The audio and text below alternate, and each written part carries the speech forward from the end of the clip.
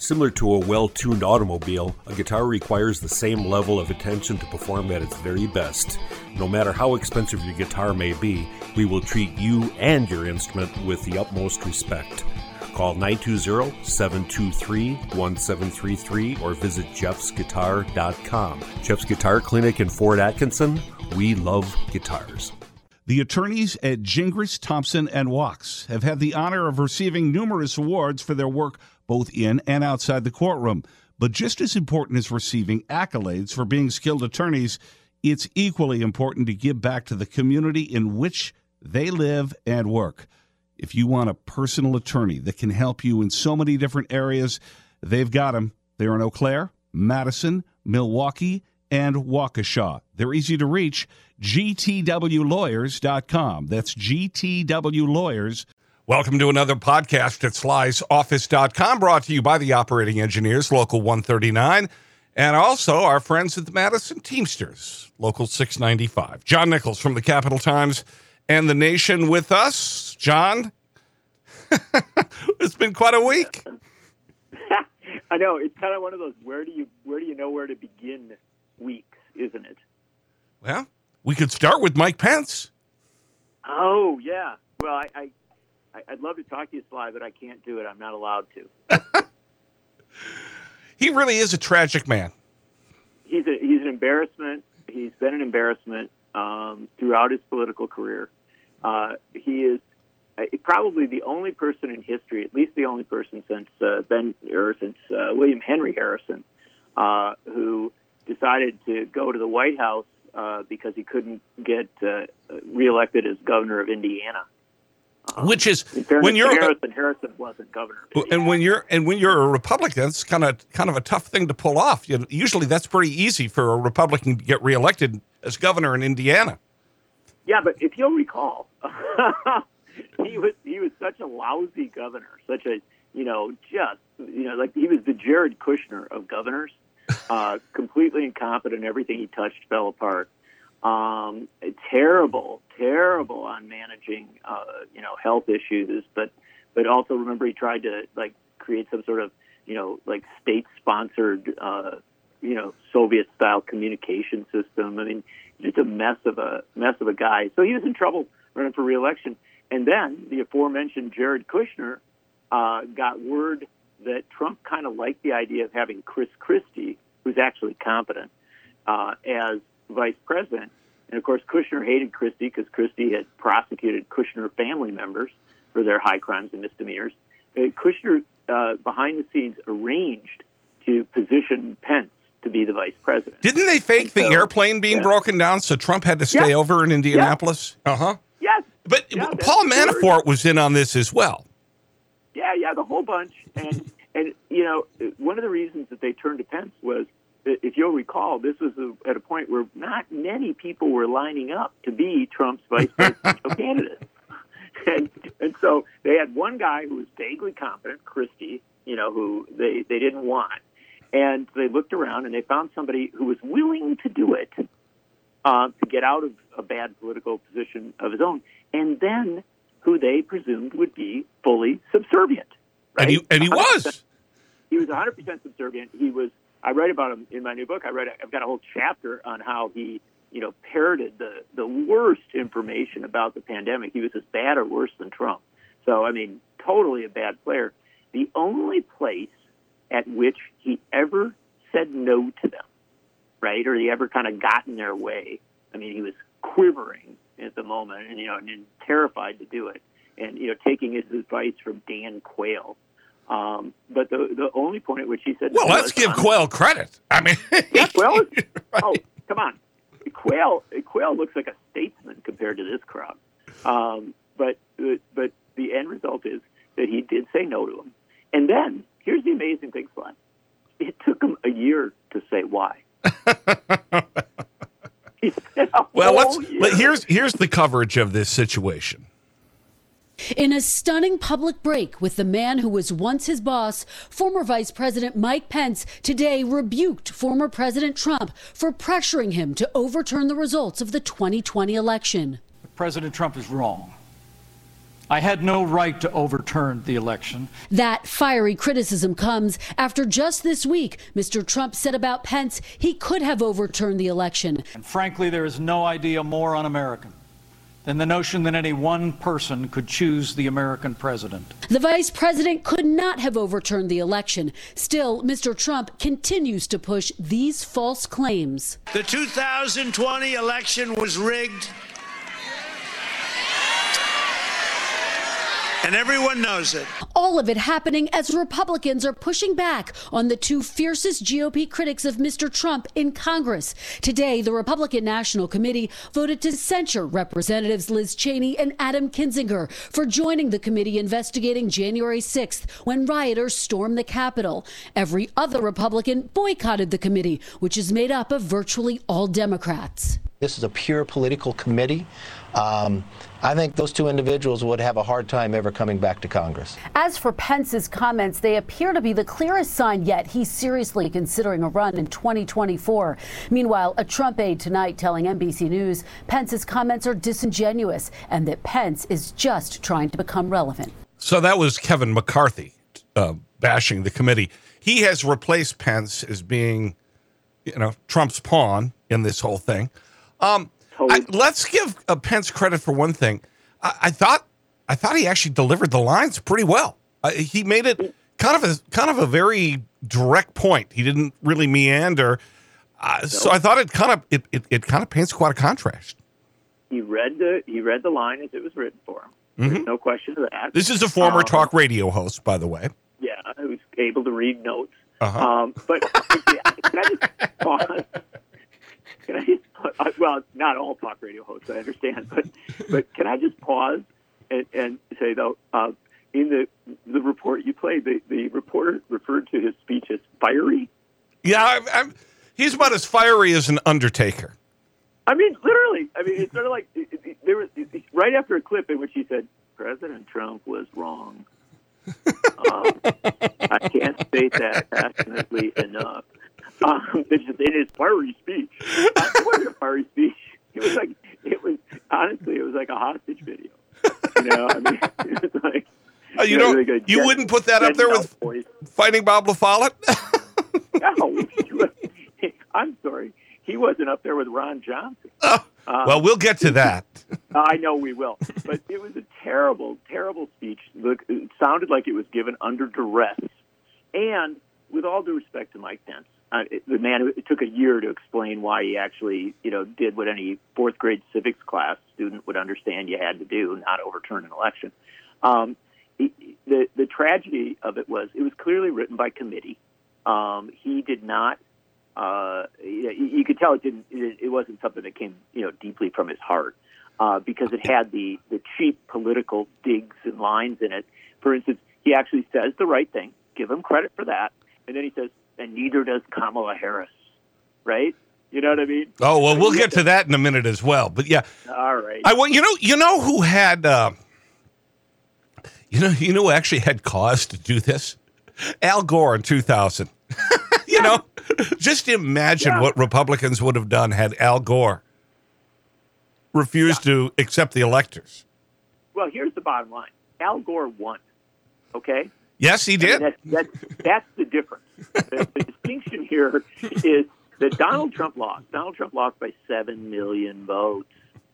5 states that had backed him in the previous election flipped to the other side.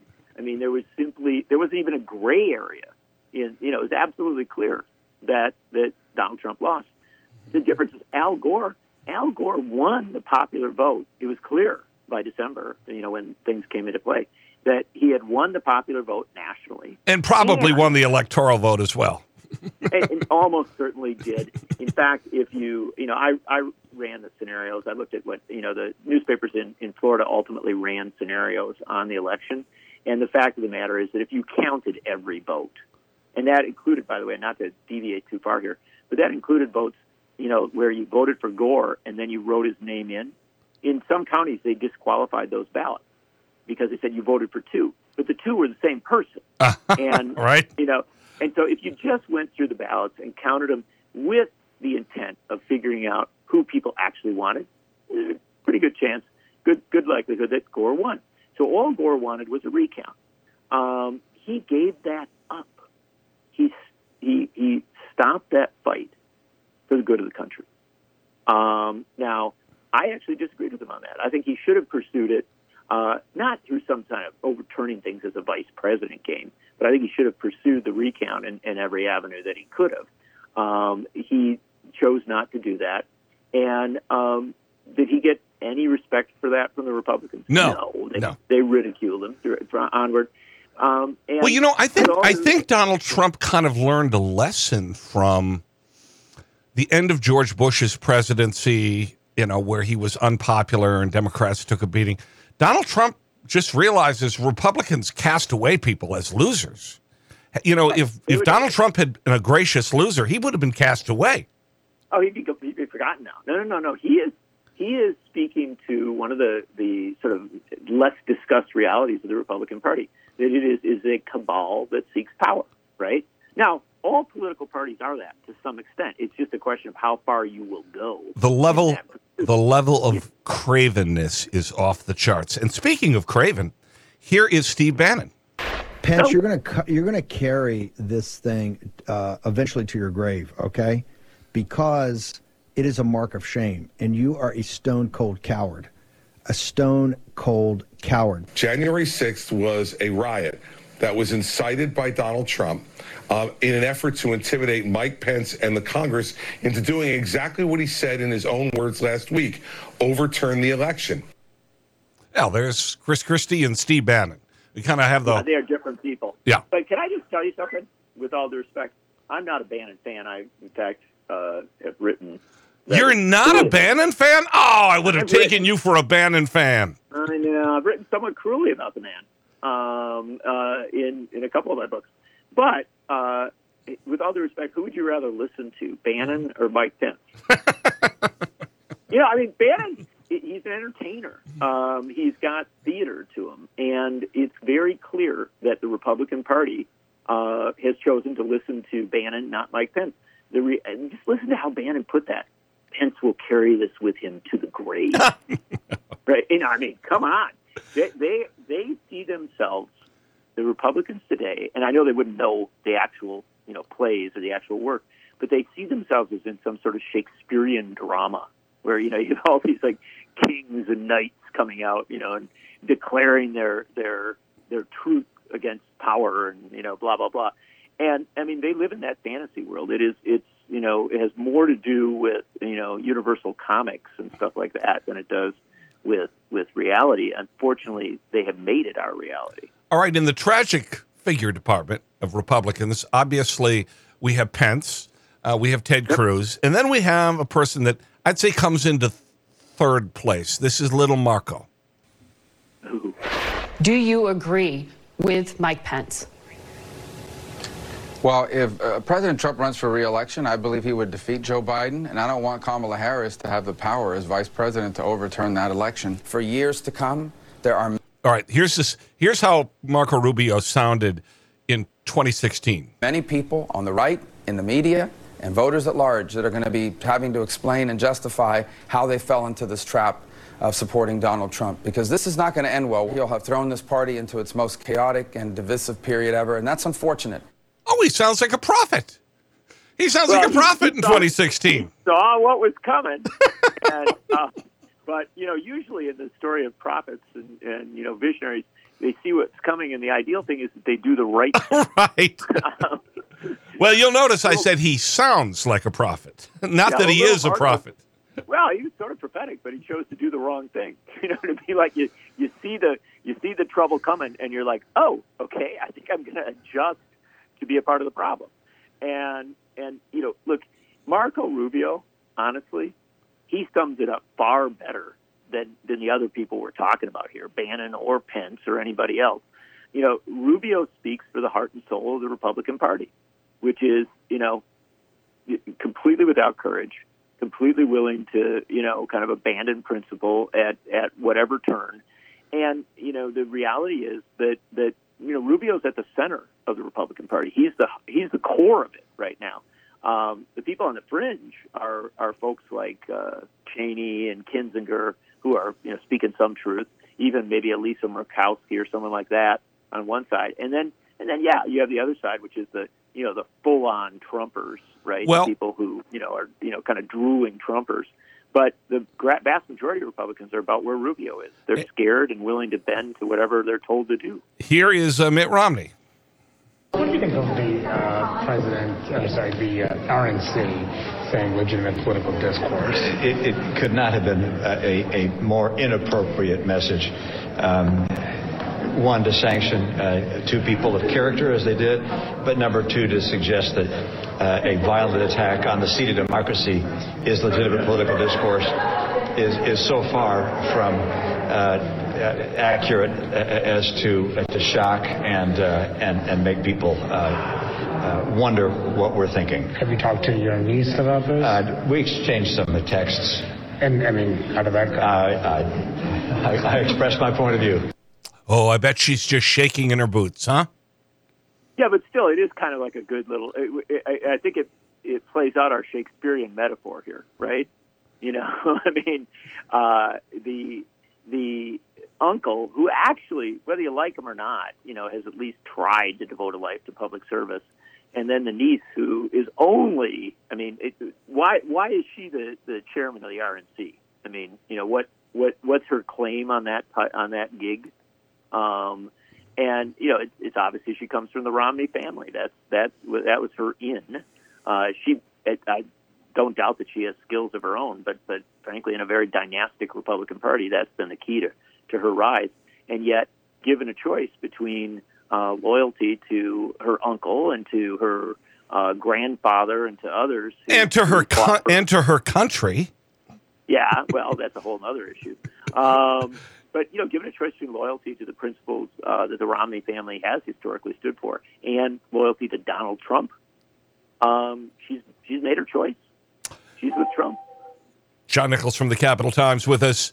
And the Nation will be right back at slysoffice.com. I want to thank all the labor unions here in Dane County that help keep slysoffice.com up and going so you keep up to date, whether it be the Madison Firefighters, Local 311, or the Madison Teamsters, Local 695, or our friends at Madison Teachers Incorporated. These are some of the most active local unions who organize, and constantly stand up for workers. Thank you from slysoffice.com. When you're looking for a new computer or need help with one you already own, call 231-8000 and Madison Computer Works will get things up and running for you. Madison Computer Works, computers that work for you. We're back at slysoffice.com, brought to you by Madison Computer Works and also Jeff's Guitar Clinic. All right, let's talk a little bit about what's going on in Wisconsin that really is kind of connected to this whole Pence-Trump thing. There is a state representative from the most right-wing part of the state. It always has been the most right-wing part of the state. From Campbellsport down to Hartford, Washington County, southern Fond du Lac County. I mean, it's the Holy Land. Suburban Oostburg. Oostburg is not included in this, but it easily could be. All right, State Representative Tim Ramthun, who was born in Kewaskum. He's the guy that wears the bright red jacket on the floor of the assembly. This is from Channel 3. Ramthun has twice tried to overturn those 2020 election results, despite party leaders telling him that's illegal. But that's been enough to attract Trump's attention, who continues to say, falsely, that the 2020 election was stolen. Frankly, it puts us in dangerous territory. It's not news when fringe politicians without institutional backing say they may run for governor. Until, that is, Trump tells them he would endorse them.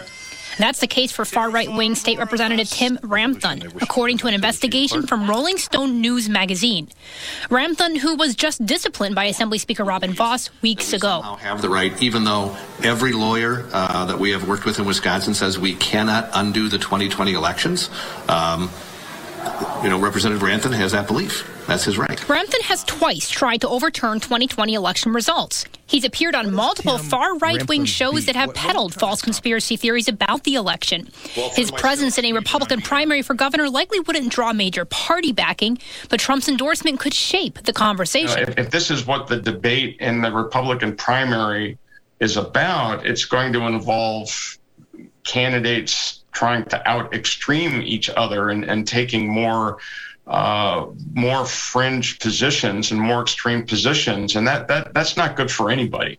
Current candidates Rebecca Kleefisch and Kevin Nicholson have both said they want to dismantle the bipartisan, GOP-created Wisconsin Elections Commission. For Trump, still trying to overturn the 2020 election, that's not been enough. We are seeing, in a sense, a battle for the future of the Republican Party. Ramthun has not responded to a request for comment on his conversations with Trump or a purported special announcement he has set for this weekend. Okay, so have you read the Rolling Stone piece about this guy? Yeah. Okay, so they're saying Wisconsin, in some respects, is the heart of the effort to overturn democracy. You know, that the right-wingers in Wisconsin are right at the forefront. Well, and, there's some history on that. Look, we are the state that contributed Joe McCarthy to the American political discourse and then had the Posse Comitatus. And, we've had some history of extreme right activity. I would just invite you to, reflect on where the John Birch Society is headquartered. And so it's right behind Woodman's in Appleton. It's still there. It's inappropriate. Yeah. Mm-hmm. But the bottom line is, I think there's actually a number of ground zeros in the fight. I love Wisconsin. Wisconsin's my favorite state.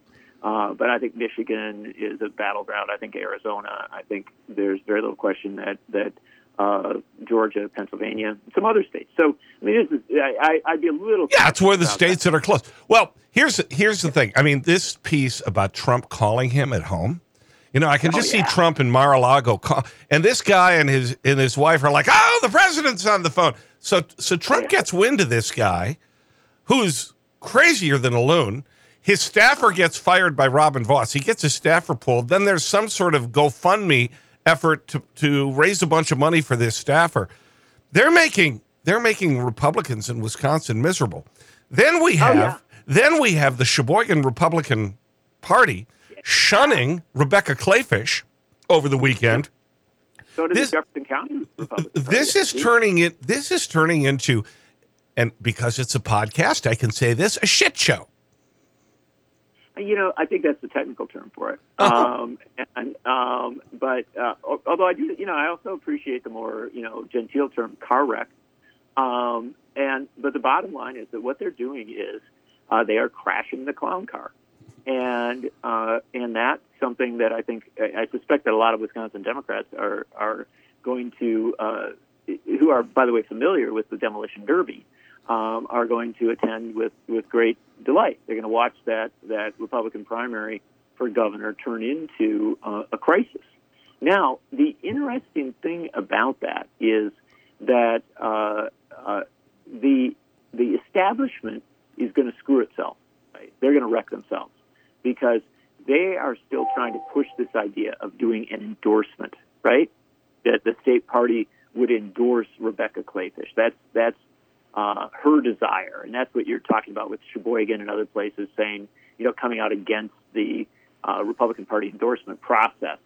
And to be honest, if they do endorse her, she's finished, right? She will lose because at this point, you tell me about the Republican grassroots. Do they like, the choices of the establishment or the elites of the party? No, they don't. And so I think right now Kleefisch had established a strategy that she was going to say some extreme things, but really be the choice of the establishment, the Robin Vosses, people like that. That's fallen apart. At this point, the party is in a very chaotic spot. I think they could have a 4 or 5-way race for governor, including maybe Eric Hovde or somebody else jumping in.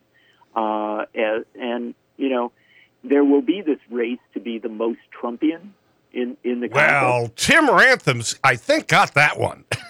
He's going to win that one. However, Kleefisch isn't going to want to see that turf, right? And she's proven to not be all that good.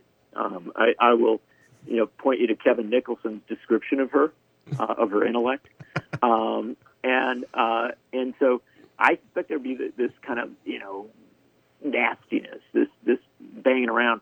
what could happen in that race, which is fascinating, is that Hovde or somebody else could come along and, do a little bow to Trump, but position as, kind of a relatively more distinct figure, and end up in a Glenn Youngkin position. And I'll remind you that Glenn Youngkin was not the most extreme candidate in the race for governor of Virginia. He's a pretty skilled politician, though. I don't think any of these people in Wisconsin are particularly skilled.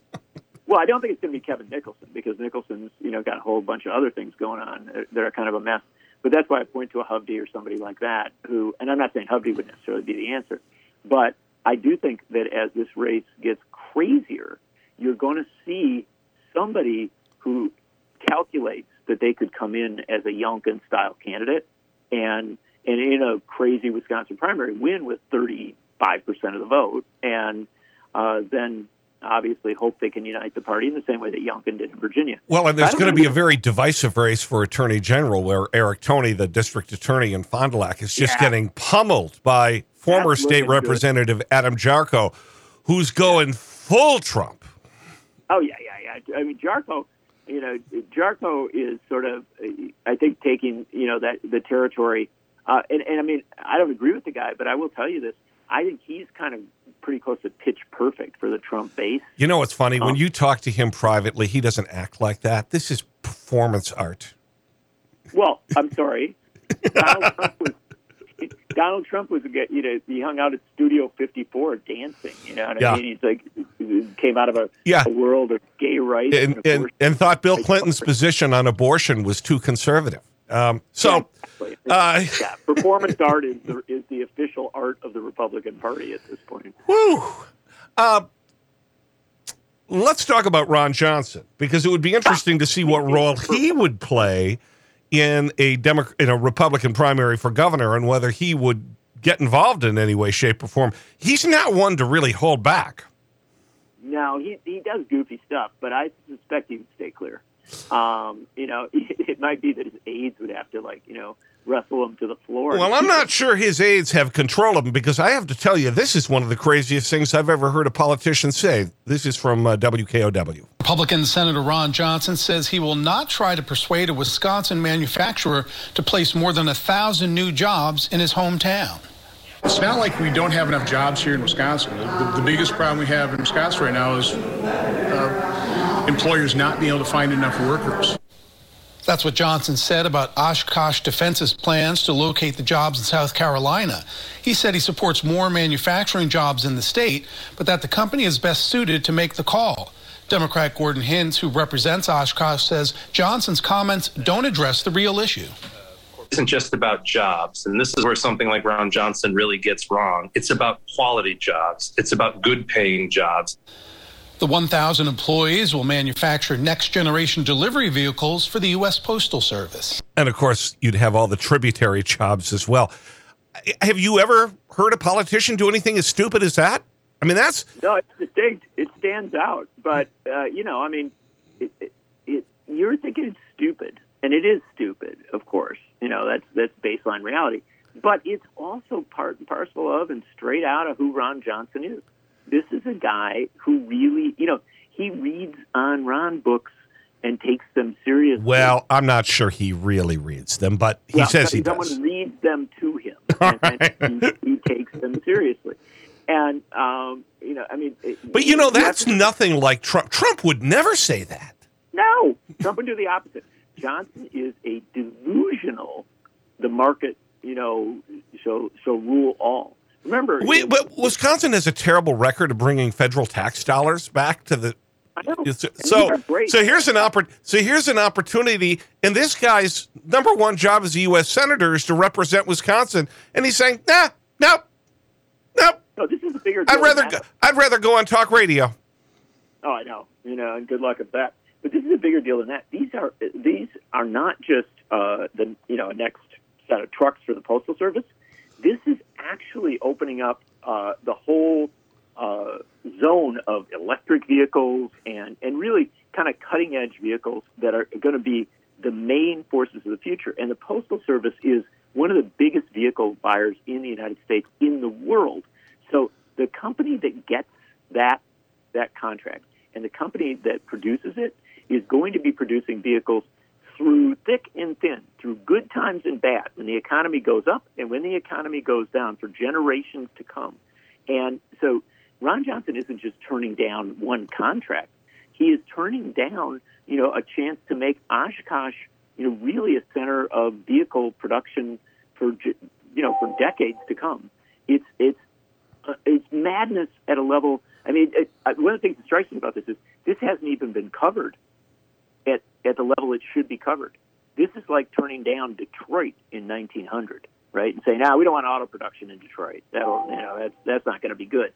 It's a really, really, really just tone deaf. I mean, it's tone deaf to where the country's headed as regards, what kind of vehicles we're going to have. And Oshkosh Truck succeeded in getting that contract. Obviously, they know exactly what they've got. They want to move it down to South Carolina, where it's non-union, it's cheaper, less regulated, easier for them to get away with stuff. It's Nikki Haley's state.